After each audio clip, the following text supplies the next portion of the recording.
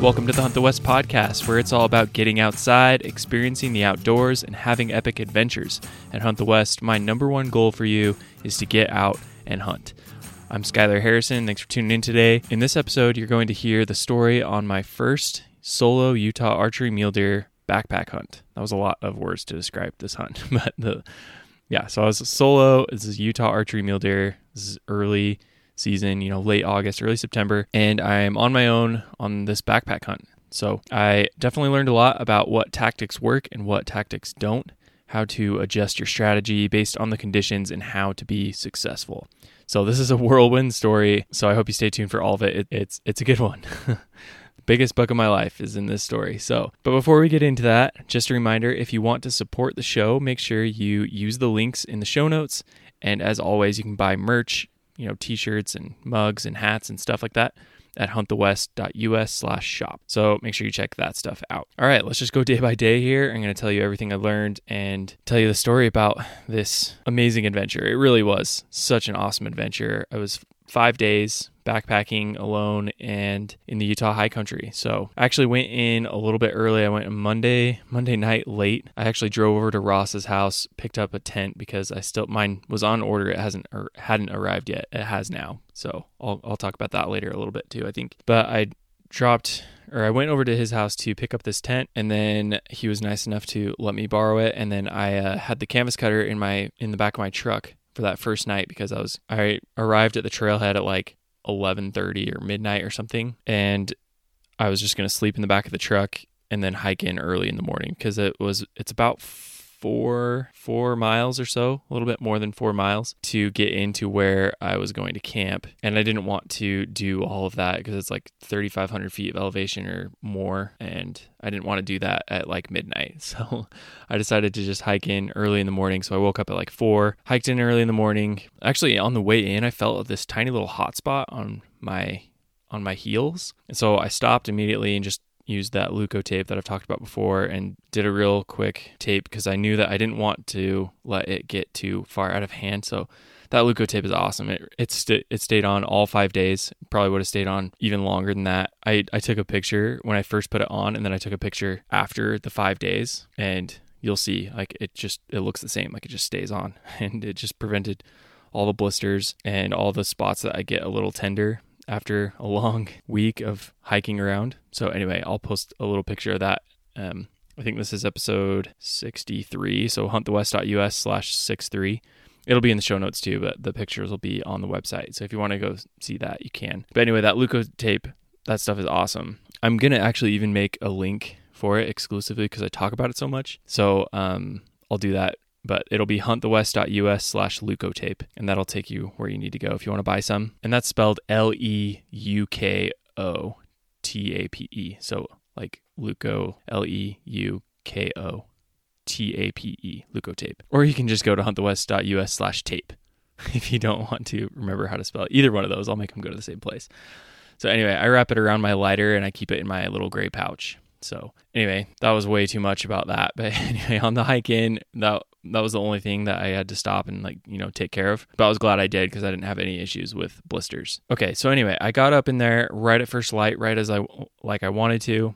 I saw 3 bucks right off the bat, right at first light. And they were crossing down in this area that I later started calling Buck Alley because on onX, I mark every deer that I see pretty much. And then later on, I can look for patterns. And it's a lot easier to just understand visually where all your pins are. And then you can click on them and see what times things are and things like that. So anyway, I make note of that. And then I noticed that all of these deer that I was seeing were in this line. And it was this little drainage. And so I started calling that Buck Alley because it was like they're all there. So anyway, there's a little tip for you for onX Maps. Just mark everything that you see. Take the time to do that. So anyway, I got to camp. I set up and I glassed the rest of that morning and the afternoon. So the first tactic that I'm going to talk about is glassing because I don't know, for me anyway, I think high country mule deer and I think glassing is how it works. So, and this hunt was no exception. I had some of my most productive glassing time was actually between noon and 3 p.m., which is, I feel like most people are taking naps or like chilling at camp. And to be perfectly honest, I was chilling at camp, but I was also glassing. And that's the advantage of being, when you're hunting, that style, you can camp from a glassing point or be really close to one, and you just save so much time on hiking, and you get more sleep, which is nice. And I was also able to do all the little camp chores and kind of glassing at the same time, because you can kind of just glass and see where the deer are, and then do your little thing that you have to do, like filter water or cook dinner or whatever, and then you can go back to glassing. And so just having camp right on a glassing knob, it makes things a whole lot easier. So anyway, that first morning I saw those bucks walking in. I got to camp, and then between noon and 3 p.m., I must have seen like 12 deer in the middle of the day. And so anyway, that makes things a lot easier when you know where the deer are and you can make a plan for the evening. So you just catch them moving, you catch them standing up, switching beds, catch them feeding or whatever you do. But even in the middle of the day, they move and you'll catch them. So as long as you're glassing, you just kind of keep scanning through, looking for movement, having your binos on a tripod, that just makes glassing a whole lot easier. So anyway, I saw a bunch of bucks. Most of them were bucks. There were only a few does that I saw actually on this entire hunt. They were just in a really bucky area, I guess. And I was going to hunt anything. So let me kind of be clear on my goals for this hunt, because that kind of colors everything, all the decisions that I made. So my goals for this hunt were just to get a buck with my bow. And I knew at least there was one really big deer in the area. It was one that Ross ran into and he had a picture of. And I'll get into that buck a little bit later, but I was just after any deer that got me excited and that I liked. So I wasn't going to be picky, since I have yet to kill anything with my bow. And sort of my philosophy is that you kind of just need to get lots of experience stalking in on deer and making it happen before you can be picky. I mean, obviously you can shoot whatever deer you want, but it takes a whole lot of skill and a tactical advantage to kill a big mule deer with a bow. And the bigger they are, the harder they are to fool. So you need to practice on those easier, dumber, younger deer, and then you can learn a lot more quickly, fail quickly, and often you're just going to speed up the learning process. So anyway, that was kind of my philosophy going in. I was going to stalk on any legal deer that was in a stalkable position so that I could get the experience of stalking in, make those mistakes, and learn quickly. So I figured out pretty quickly where the deer were hanging out because they were moving in the middle of the day, and then I made a plan for the evening. So I stalked in on this group of deer that had a couple little 2 points and a spike and a doe. And as I was getting closer to them, I actually got cliffed out on the way to them, and I had to make this big, huge detour and go all the way up to the top of the mountain, go around the cliffs, come back around on top of them. And so anyway, that was a huge mess. That just came from not knowing the area exactly, not knowing where the cliffs were. So I learned that pretty quick. I got in pretty close to those deer. I got to about 80 yards and then waited for them to come the rest of the way. They were feeding toward me with the wind in my face. So I think that they just caught me moving because all of a sudden they just got nervous and ran off. And I don't know exactly what happened. I know they didn't smell me. So that was kind of the first lesson. So because they must have just caught me moving. So even if you don't directly see them, so they were behind a tree, but they must have just caught some kind of movement because they saw something unnatural and they just got out of there. So even these little young deer, just little 2 point or couple little 2 points and a spike. And I think there was one doe in the group. So even if you can't directly see them, if you're behind a tree or something, if they catch that movement, they're going to get out of there. So you even need to be careful, even if you have some cover, because even these young deer were able to figure it out that they should not stick around. And then also they ran up this crevice behind this cliff that was like, I didn't think that there was an escape route right there. I was like looking at this area. I'm like, okay, I have them cornered, which you should just kind of assume that mule deer are never cornered. They're always going to find a way out, and they're probably not ever going to be in a place that they can be cornered. So anyway, I learned that too. I was super impressed at this escape route, which I marked on Onyx Maps because I was like, I didn't even think it was there. And then I went over there and I was like, wow, there's like a little channel right here up this cliff. And then they just went around. So I like noting escape routes on Onyx Maps too. So the more you document, the more it all comes together, and then you can learn the area a lot faster. One thing I was worried about on this hunt was water. So after that stalk was blown, I started making my way back toward camp.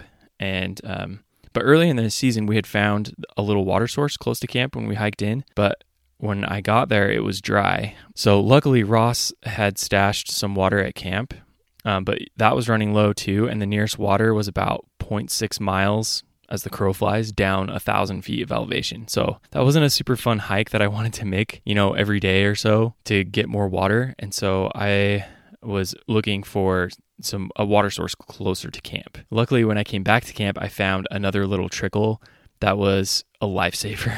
So, I mean, God was looking out for me at that point. So it made staying at that camp a lot easier and having that little trickle of water. It was only like 200 yards away from camp too. So just a gear update here. I guess it's not really an update because I'm still using the same thing.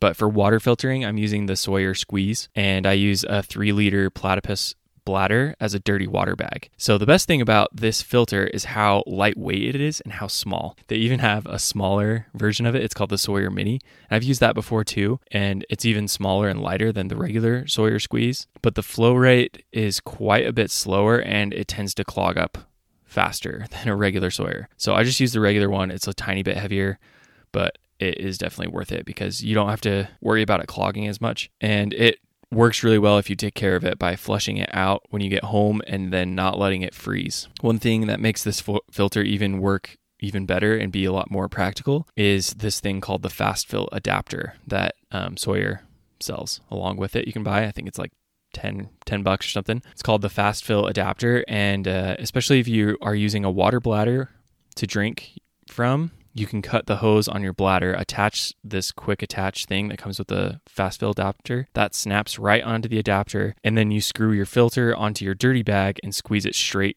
into your bladder without having to take it out of your pack.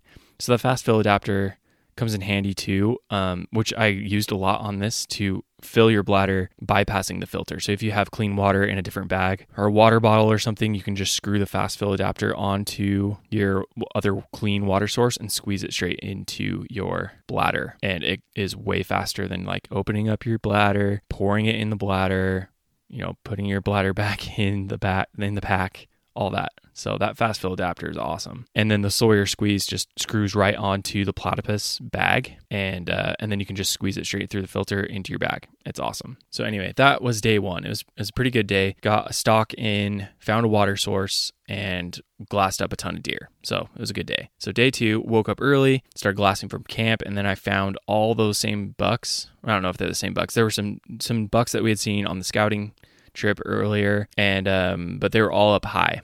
So anyway, I have this other glassing point higher up in the basin, and I had a good vantage point of the lower part of the basin from camp, and then about half of the upper basin. And then if you go up to the higher glassing point on this plateau, you can see the entire upper basin and then part of the lower basin. So I decided to cut off this group of deer that I saw with a nice group of bucks. And I got up there, and then I made a mistake of watching. I watched this big 3-point, and he goes into his bed, and I couldn't see exactly where he bed, but I just knew it was in this particular group of trees. And then this other group of deer stayed over on the other side, and then I decided to walk near that area where the big 3-point had gone into, and then hoping that I wouldn't spook him as I got closer to the other deer. And then I was hoping that if I did spook the big 3-point, that he would spook the other way and not go toward the deer that I was going to stalk. So anyway, I was wrong, of course, and he spooked and went directly toward the deer that I was heading after. So I couldn't see exactly the route that he took. I just knew it was in there, and I knew he was heading that direction. So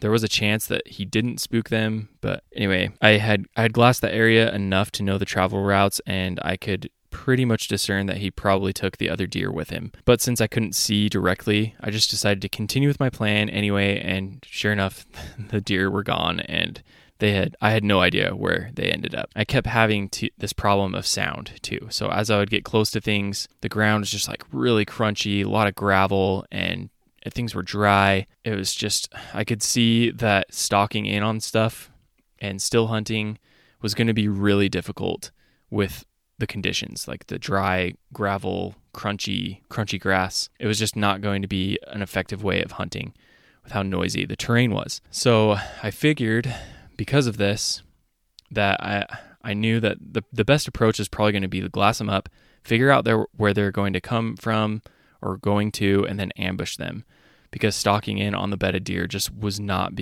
effective.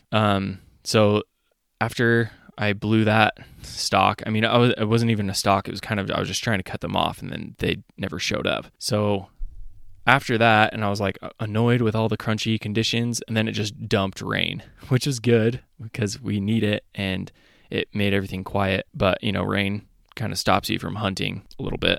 So especially because my rain gear. So anyway, I've talked about rain gear I've mentioned it in the last couple episodes, I think. And by the way, on this trip, I only brought a rain jacket because there was one day that I knew that it was going to rain, and the forecast said it was going to rain all day. And so I didn't want to bring my rain pants too because they're not super functional for me. And anyway, I usually just hold up under a tree. So I brought the rain jacket, but then I actually never used it. And I've mentioned my reluctance to bring rain gear, and this trip kind of confirmed what I already have believed, which is I just hardly ever use rain gear. So even when I have it, sometimes I don't even use it. So I never used my rain jacket on this trip, even though it rained 3 of the days. And the only reason I brought it this time because, yeah, like I said before, one day it was supposed to rain all day. But it didn't even rain all day. It just had one pretty bad storm for like an hour or two. And it was still going on and off. So anyway, I just used the cheap frog togs. They're like $30 for the jacket and pants. And they're just like bare minimum to get you by if you need to like be outside in a rainstorm. Anyway, because I mentioned this last episode, I got a pretty nice email from a listener about rain gear, and his name's Aaron.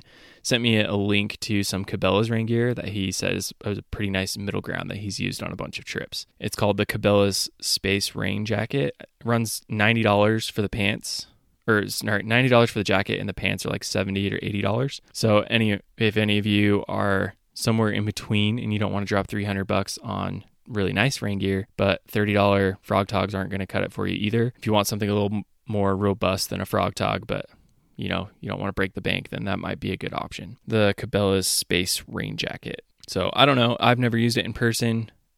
But thanks to Aaron, that was a good little tip to find a little middle ground there. So anyway, I went back to camp to glass. I went back to camp to glass for the evening and see where things ended up because, I had walked through there and stirred everything up. And then after the storm blew through, I went around back to camp and I was glassing that area again. And I saw this coyote just chilling right in what I called the mecca of the deer feeding area. So I didn't see any deer in there that evening, but I did spot some giants way up higher in the higher basin. Like the little sliver that I could see of the highest part of the basin from camp, I'd see just these 2 huge deer, the biggest deer that I've glassed in the area. But I couldn't tell what they were. I knew that they were 4 points in the group, but they were over 1,000 yards away, and I don't have a spotting scope. I just have my Vortex, 10x42 Diamondback binos, which are great for what I need. But I started to get pretty excited at this point because it was the biggest deer I'd seen, and there were 2 of them. And I had seen this really nice tall 3-point, which I was really happy. I would have been really happy with, but he wasn't very mature. He was just like a solid 3-point. So anyway, now that I saw these big deer up high, that was the plan for the following morning. So hopefully spot those deer in the same area, then get up higher and get in a better position to make a move if an opportunity presented itself. So the next morning I glassed in the morning and I saw that there were 2 pretty big bucks and they were just a little bit lower than the night before. And I assumed that they were the same ones, but I couldn't tell exactly. They were moving pretty quick and then all of a sudden they just disappeared and they just showed themselves for a few minutes at first light and then they disappeared in the trees soon after. And so I didn't get a good look at them. I just knew that they were big and then that they went down into this group of trees and I couldn't see very well from my vantage point at camp. So I went up to the upper glassing spot, which actually is like I measured it on OnX using the line draw feature, and it's actually only 700 yards as the crow flies. But it's 600 vertical feet, and it takes me about 20 minutes to get up there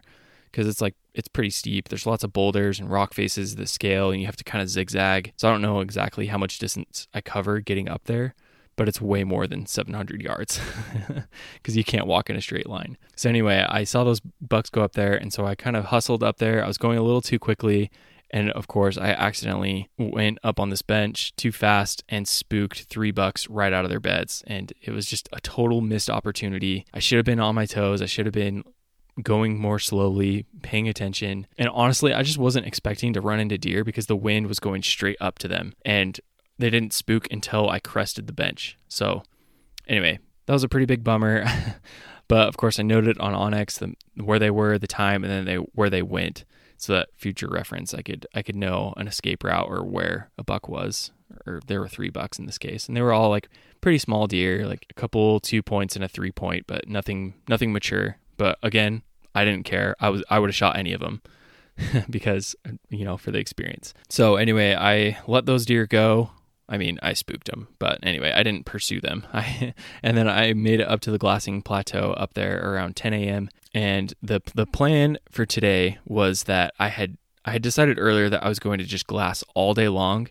And to make sure that I did, I brought my jet boil and my dinner so that I would have no excuses to stay until dark, because I could just stay there all night and then hike, or all day until dark and then hike down in the dark. And I knew that if, I didn't want to have the excuse of like, oh, I'll just cook dinner and I'll glass from the bottom. Like I didn't want to have that excuse. So I brought everything with me. So I got there around 10 a.m. and then I was glassing all day, and I was glad that I glassed all through the middle of the day, because I caught the biggest buck I've ever seen in real life moving, and he was moving at noon. He just popped out of nowhere, and I looked more closely, and and it was this buck that we called Ironside. This is a giant 3x4, and he has double eye guards on his right side. This buck's left side is just a big, huge, solid 3-point, and his right side is just really impressive. His right side is a decent 4, but the main beam kicks out really wide, and then he has a double eye guard on that right side.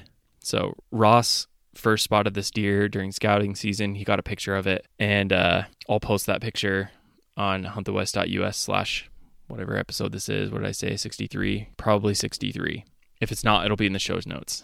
I don't know what episode this is going to be, but I'll post it there. And so, we started calling him Ironside because Ross started calling him that because of the double eye guard on one side and then the single eye guard on the other. It kind of reminded him of iron sights on a gun.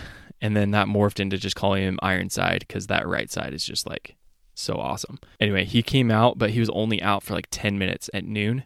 And he just switched beds. He kind of fed along and then switched beds. But had I been taking a nap or even just stopped glassing for 10 minutes and like zoned out and ate my snacks or whatever, I would have completely missed him. So when he rebedded, had I not seen him move into that second bed, I would never been able to see him at all.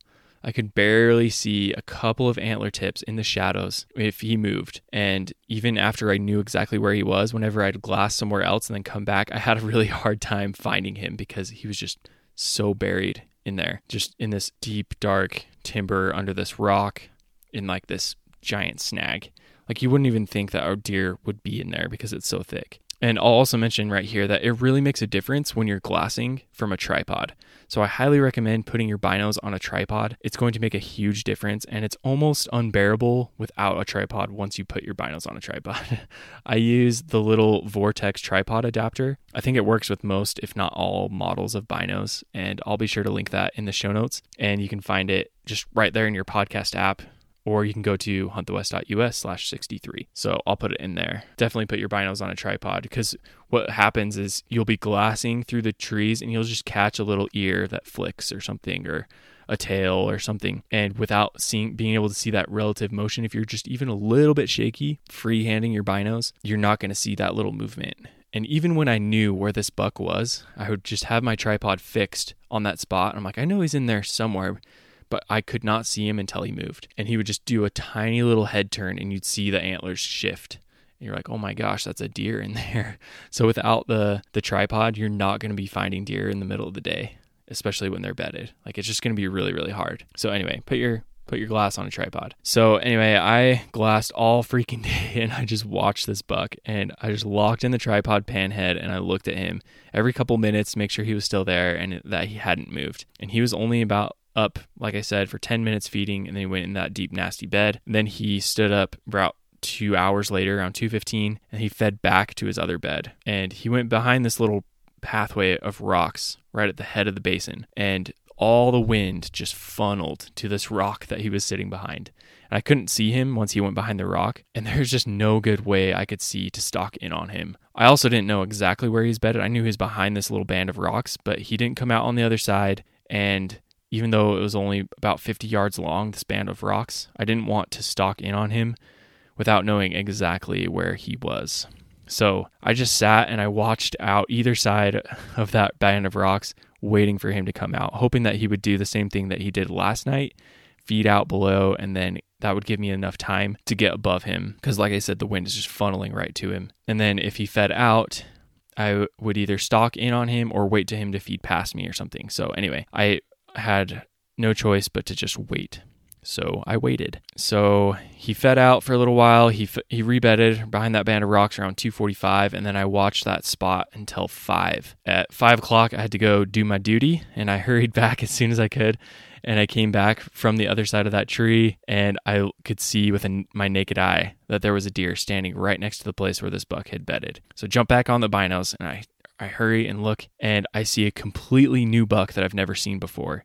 And he was big too, like this giant buck. Like, I don't know, they're all giant to me. Like, once you see, they're just a mature deer. I don't think most people would consider these giant deer. Like, I don't know what they would score, and I don't know how to judge score very well. I just know that all the deer that I had been seeing before, these 2 bucks, they were just pretty immature deer. Some of them were bigger than others, but these were mature deer. So this one that came out, he was really, really tall, taller than Ironside, but he was a little more narrow. And he was a straight 3x3 frame, but he had like this 4-inch kicker on his left G2. So he looks like a 3x4, like a small, crabby 3x4, or at least the 4-point on his left side. But it was actually, if you look at him closely, he has just a giant 3-point frame. And then on that left side, it was actually just kind of an inline kicker off the back. That kicker would have been his normal G2, I think. But I don't know, the way it was growing, it looked like more like just an extra, even though it was in line. I don't know, it's kind of hard to explain. But anyway, he came out and he was just standing there right in the sun, and he was really silver in color, and he just looked so majestic standing there, and he was just this really smooth silver coat. His antlers were silver velvet, and he just looked like a stallion. So I named him the Silver Stallion. So I'll just refer to him as the Silver Stallion. And so they were both 3x4s, but the Silver Stallion has his bigger side is his left side, and Ironside is his bigger side is his right side. And Ironside is more red in color, more of a traditional, red, orange, summer buck color. So the Silver Stallion came out exactly where Ironside went and bedded, and the way he kept looking back at the spot where he came out of, I could tell that Ironside would be soon coming out of that same spot. So I looked on the map and I found a little spot that I could creep up to and have a 35-yard shot. So I could range with my rangefinder and see where he was going to come out, and then draw a line on X, and it was going to be a 35-yard shot. And I confirmed that with the rangefinder too. The problem was this darn wind. The way that the wind was, it just looked like everything was funneling right up to that rock from any way that you approach it. The only way to get above him was to get like on these cliffs, and I mean, they're impossible. Like, you'd need to rappel down to get above him.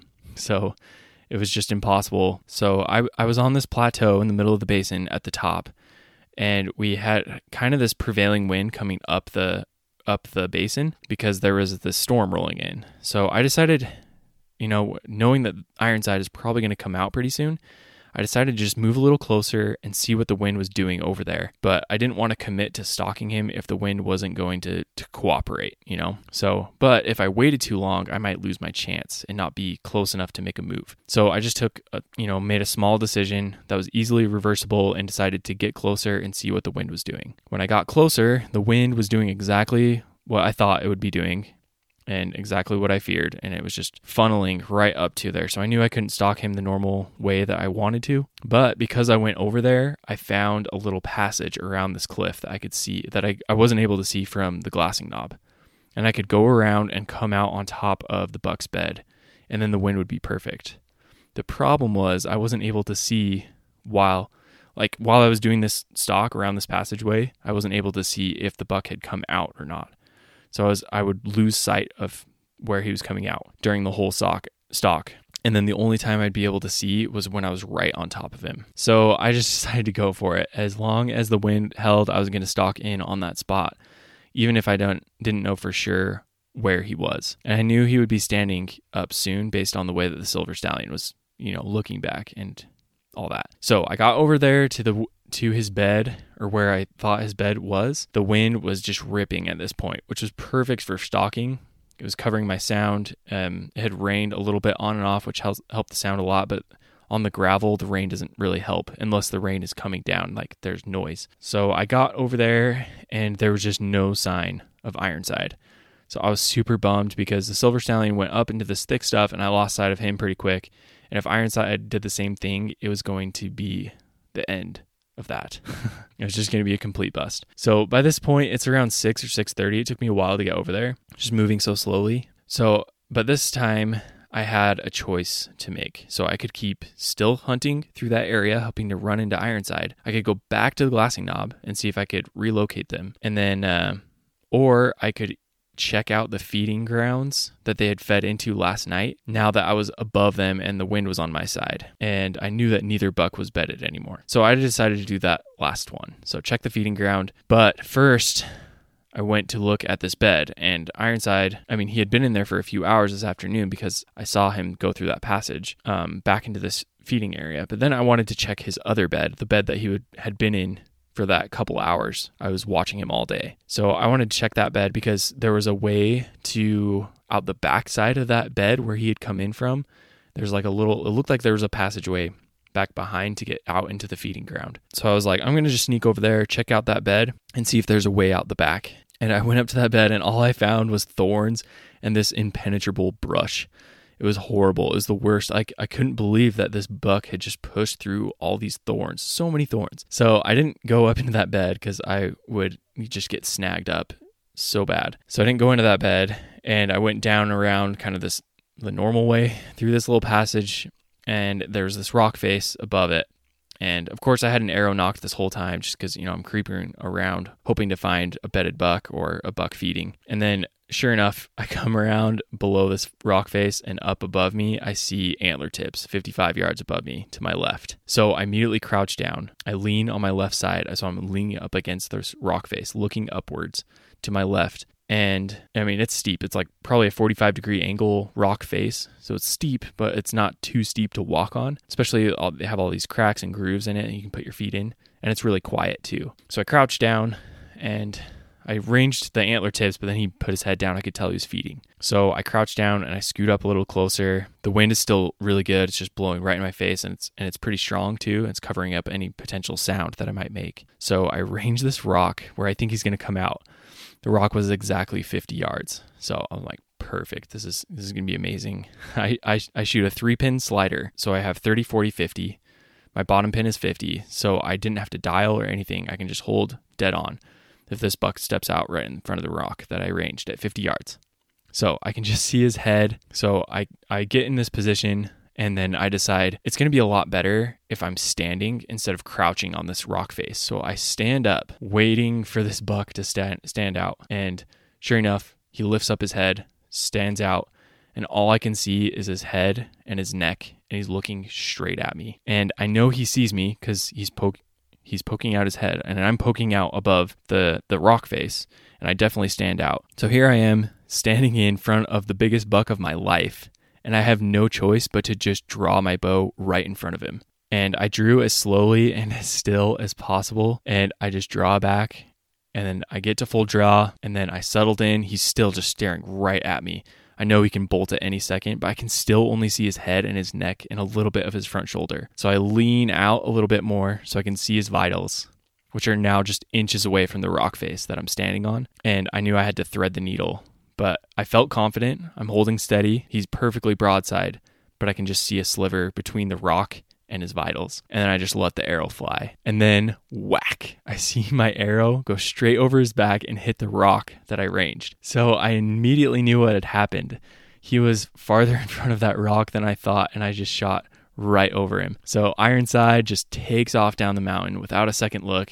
And I went up to look at the spot, and I found his tracks where he had ran, where he had kicked up the dirt, and it was about 4 yards in front of that rock. So I should have shot for 45, aimed a little lower on that buck. It was the steep upward angle shot. So when the buck covered the rock, I wrongly assumed that he was standing right at 50, but in reality, he was more like 45 or 46 yards. Plus, he ducked a little bit because he was on alert, staring straight at me. And then when the bow goes off, he, ducks down so he can jump. And at 45 yards, the buck has plenty of time to jump and, jump the string, as they say. So that plus shooting 4 or 5 yards high, it was a clean miss. I found half my arrow. There's no sign of blood or anything. Plus, I saw it hit the rock and I heard it just whack the rock. But So that was a huge bummer. But if I'm being honest, I wasn't super upset about the miss.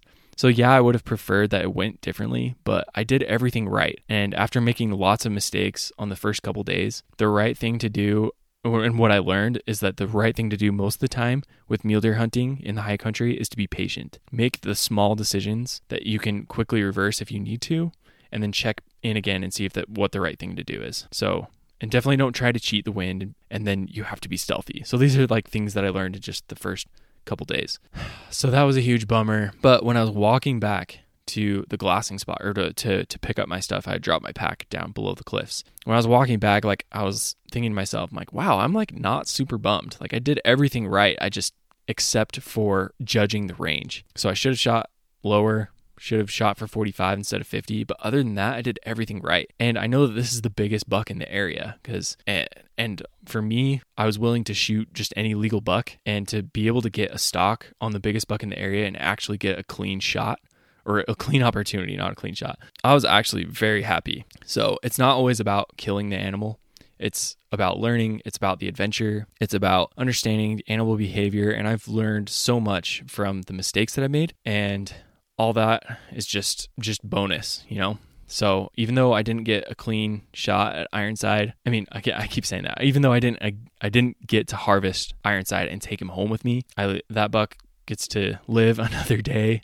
I still have time in the season. I'm still going to go after him, I think. Maybe. We'll see. I'm in a predicament right now because I only have a few more days left to hunt during the archery season, and I have an elk tag too. There's no elk in that area too, so I have to kind of choose if I'm going to go hunt elk or hunt deer. So I haven't totally decided yet. So anyway, and this was day 3 on this hunt, so there's still 2 more days after this, and I'm not going to go through all of it, and we're already pretty deep into the podcast here, but the next 2 days weren't super eventful. The next day I actually didn't even see a single deer until 7:30 p.m. right before dark. So I don't know if Ironside just blew down the mountain and like, I don't know what happened. It was also really hot. The smoke came in pretty thick too, so I think that might have slowed the deer down a little bit. But I seriously didn't even see a single deer the next day until 7:30 p.m. Like, the sun was behind the mountain. It was already getting dark, and at 8 o'clock it was dark. So yeah, and funny enough, the one deer that I saw, or the one buck that I saw right at 7:30 was the silver stallion, and he was way down the mountain. So even though I saw him go straight up and disappear, at some point he got out of there either early in the morning the next day or that evening. Anyway, so I saw him pop out at 7:30 right before dark. And then the next day, it was really only a half day because I had to get home by Saturday night. So by Saturday, I hunted in the afternoon, and then I hiked down the mountain.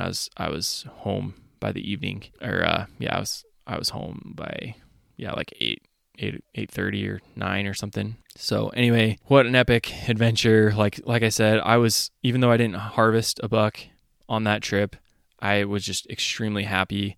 I learned a ton. Being alone in the high country it is a lot of fun. It's like type 2 fun, I've talked about that before. It's like type 1 fun is like actual fun. Type 2 fun is the fun that when you look back on it the day after, you're like, oh, that was fun. But in the moment, you're like, this is the worst. So yeah.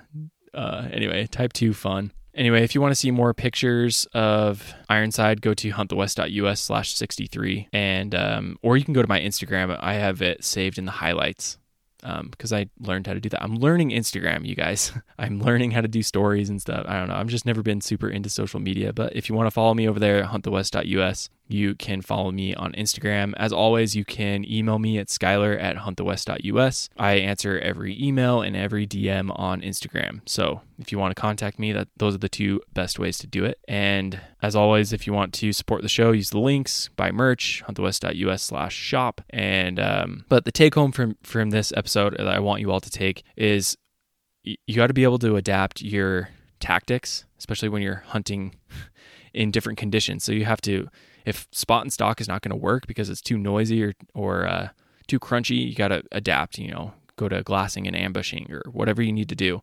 You just got to stay flexible and then make small decisions that can be easily reversed if you need to. The only way that I got a chance on Ironside is because I made a small decision to get a little closer and see what the wind was doing over there. And because of that, I found that passageway, and because I made the small decision to just assume that the best had happened. Because like when I came out behind that bed and Ironside wasn't there, I was like, there's two things that could be happening. One, I spooked him, I didn't know, and he's gone. Or number two, he just walked out of his bed, he's feeding right now. Best case scenario, he's just on the other side of this hill. And that's what happened, was the best case scenario. So you just kind of have to assume the best, or I guess hope for the best, assume the worst. Like, one thing I've heard Remy Warren say is like, if you lose sight of the deer, just assume that he's still there, but simultaneously also assume that he's not. So you got to like stalk in on the spot, assuming that he's there, but also kind of keep your head up and assume that he kind of moved. So it's kind of, you got to keep both things in your mind at the same time. And that's what I did, and it actually worked really well. And then I just made this mistake of not ranging it correctly, not shooting for the right yardage. So anyway, that's the take-home message for this. Stay flexible, learn from your mistakes, fail quickly, fail often, and get out there and hunt the West.